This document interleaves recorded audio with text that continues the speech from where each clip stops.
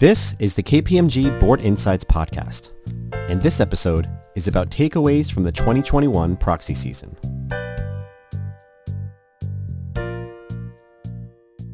Welcome to the KPMG Board Insights podcast, brought to you by the KPMG Board Leadership Center.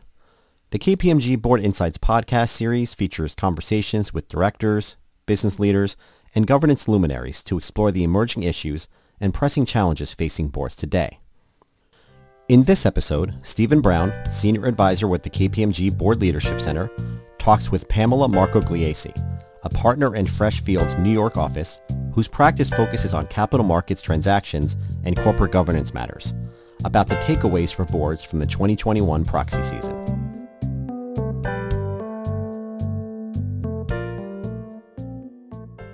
Welcome to the podcast. I'm Stephen Brown, a Senior Advisor in the KPMG Board Leadership Center, and in this episode, we'll discuss the 2021 proxy season, how can boards learn from shareholder trends, and we're joined with my favorite, Pamela Marcogliese, who's a partner in Freshfields and is a good friend and is also someone who is not new to this podcast.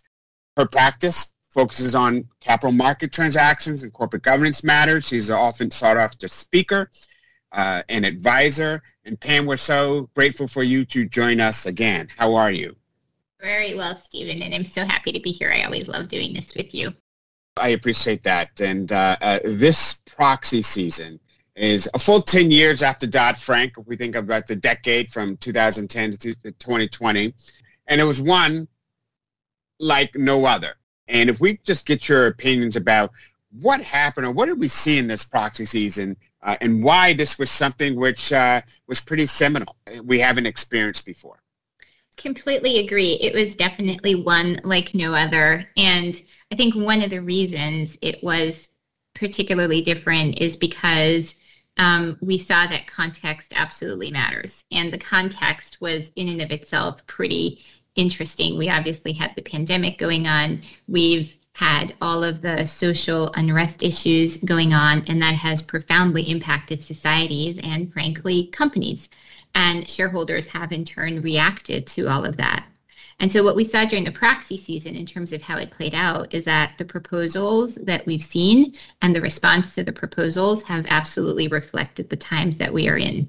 Many of the proposals that were brought related to COVID-related issues or employee workforce-related issues and how they were impacted during the pandemic. Certainly a lot of environmental issues, which really came to the fore and are taking on more and more prominence in the mind of investors. So we saw all of those. The other thing that we saw is that shareholders are increasingly willing to express their views through votes. We have seen a number of instances where shareholders have either withheld votes for directors or voted against directors where they believe that there were some kind of governance issues or issues with respect to E or S strategy. And by E, I mean environmental, and S, I mean social. And I'll get back in a moment to what social means. We've seen a number of instances where shareholders have just flat out voted in favor of actual proposals. And what's really different about that is not the fact that they voted against directors or approved proposals, because that certainly happened before, but it's the message that they're trying to send with respect to their vote. It used to be the case that shareholders would go through long periods of engagement with companies and they would engage year after year on some of these issues. And now many of them have expressly come forward to say, in instances where we think management's not doing a good job or where we think management could be doing a much better job or could be doing a faster job, we're just going to express that view with respect to our vote. We're going to keep engaging, but we're not just going to engage, and we're going to vote in line with our beliefs. And so you're starting to see a lot of results that line up behind those views. I appreciate that. And I particularly appreciate your phrase of context matters. And if I had one theme for this proxy season is exactly that. Context matters. And with that, making the context matters, I thought we'd just go quickly through E and the most prominent E, the most prominent S, and the G proposals, and then get to the takeaways, because I believe good leadership is about picking up trends. People have reactions to what they see out there in proxy season. I think the best reactions are practical and rational, and to get ahead of it. So with that said, if we start with the E, environmental, and what typically comes first to mind, it's climate. If we talk a little bit about that, and then we could talk a little bit about some activism around this issue of ESG before we get to the S. Sure. So on climate, we've seen a whole host of different proposals that have been brought forward. Many of them relate to greenhouse gas emissions and what the company's plans are for those. Others relate to the Paris Climate Accord and how companies are going to line up their plans so we can all stay below 2 degrees Celsius increase. Others calling for reports from companies analyzing what the risks are with respect to climate change. So there's a whole host of them. And proxy season is still ongoing, so we don't have the full outcome of all of these votes. Many of the votes are still pending, but out of 10 or so that have been voted, 3 of them have been approved. So that's 30%, so that's not an insignificant number. And the ones that have not been approved got support ranging between 16 and 30 or 40%. That's not insignificant approval numbers or support numbers, even though it's not a full passing vote. And so I think what it does, or what it is saying, is that shareholders are trying to send a message with these votes, again, because the context does matter. And as we know, with resubmission thresholds, proponents can keep resubmitting proposals that get a certain amount of support. And the strategy of many proponents is that they propose them year after year, and with every passing year, there's more and more support for them, and then eventually they pass. So I think the takeaway from that trend, at least, is that to pay attention to it, not ignore it, and figure out whether or not there's something the company can do before it escalates into a full-blown approved proposal. And again, the reason that shareholders are focused on this, which is also a difference we've seen this year, is that many of the investors, and certainly BlackRock, Vanguard, and State Street, who in many cases own 30 or 40% of U.S. public companies, so their views really are pretty impactful when it comes to voting, have all put out guidance, very formal, explicit guidance, just underscoring how important a strategic imperative environmental issues can be for companies, and how it really goes to the risk profile of the company. They're viewing this from a strategic lens as opposed to just a nice to have. So I think it's important to bear that in mind as companies think about these reactions that we're seeing to some of these proposals. Sure. And if we talk a little bit about the Exxon proxy fight this year, proxy fights are all about the G, and it's all about who gets to oversee what's going on at the company, who's on the board. And certainly this was it, and the activists won 3 seats. What do you think are the important takeaways from this proxy fight?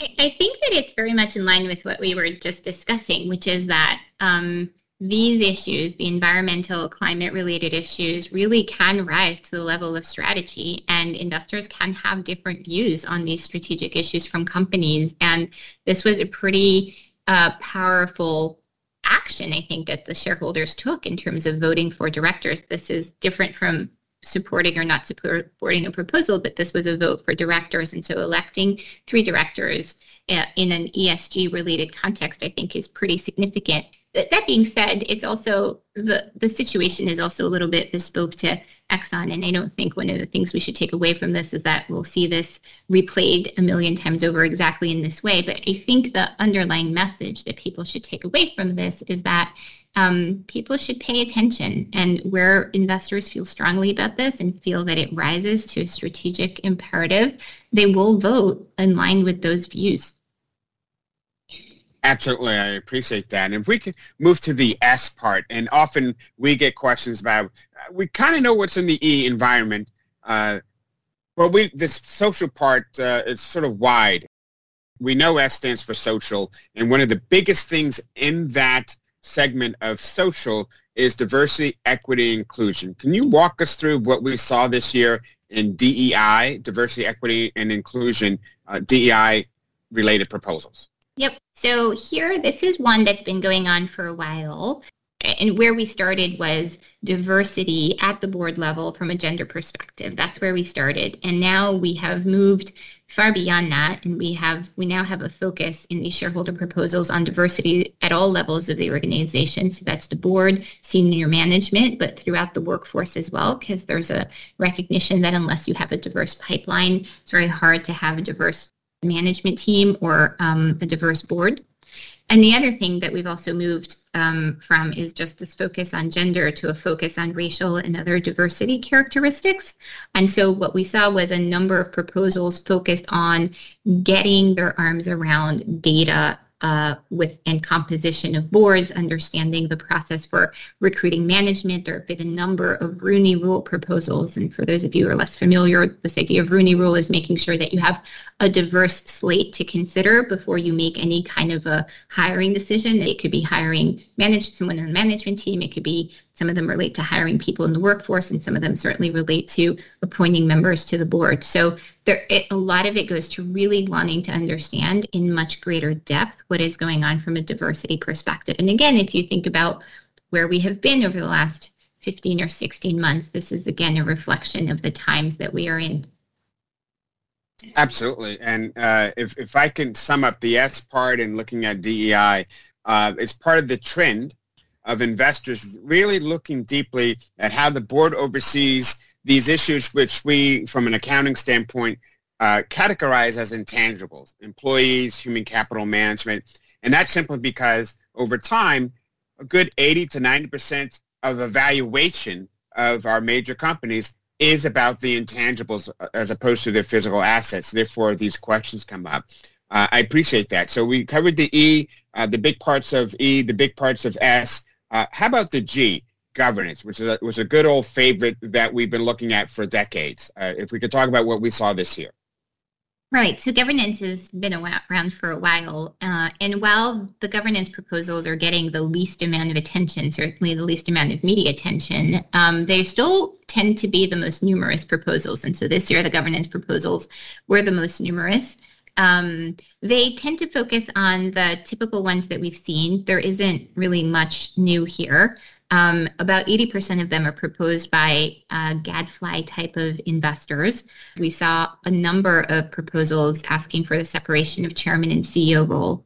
And again, here when we talk about context matters, oftentimes these proposals also are trying to send a message. It's not necessarily only because some investors believe it's a better governance practice, but oftentimes there's an underlying message they're trying to send. So for example, in the past, we have seen proposals that have been sent to pharma companies over perceived mishandling of opioid-related issues. And so again, it's not just separation of CEO and chairman. It's trying to send a message that there needed to be some kind of change at the board level to manage the oversight of some of these issues.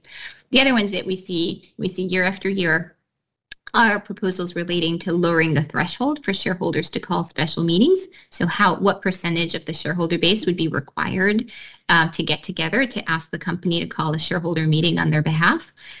Shareholders continuously try to push this percentage lower and lower. And another one that is a typical mainstay of proxy season is a proposal to act by written consent. So giving shareholders the ability to vote by written consent as opposed to only being limited to voting at an actual meeting. Some of these do pass. They don't all pass, but they can pass. And so when you see these percolate, it's important to engage in outreach with the shareholders to understand how the shareholder base feels about these proposals and making sure you take appropriate action. So as we wrap up here, if I'm a board member and I've gotten the mantra, context matters, what should be my takeaway from this year's proxy season?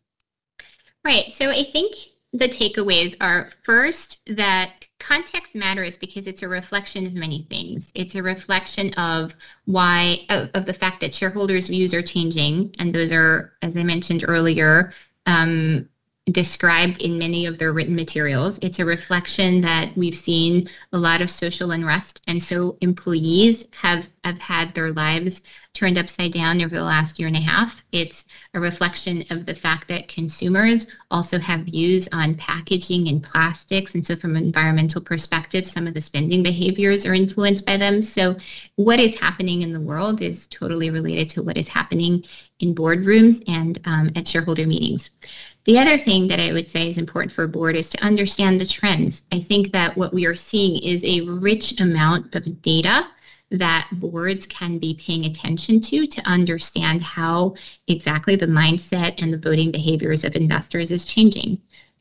These proposals, as I mentioned, don't always get a passing vote, but I don't think it means that boards should just ignore them because, as I said, they can be proposed and reproposed again.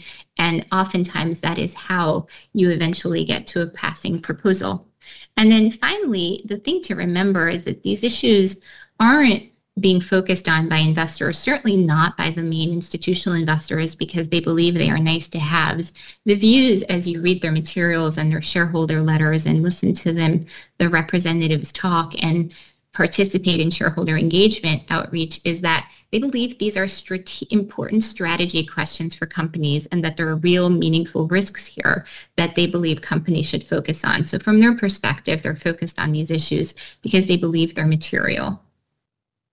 Well, I appreciate that, Pam. To understand trends and keep them in context, those trends, and that shareholders are looking at strategic imperatives around the E, the S, and the G, and you ignore them at your own risk because the only natural predator you have as a director is indeed a shareholder. They're the only folks who have the vote. So, Pam, thank you for your takeaways. Thank you for the information that you've given us. And again, I appreciate you coming on this podcast. And to our listening audience, thank you for choosing us. We know that you have a choice and you chose us. And I'm appreciative of it.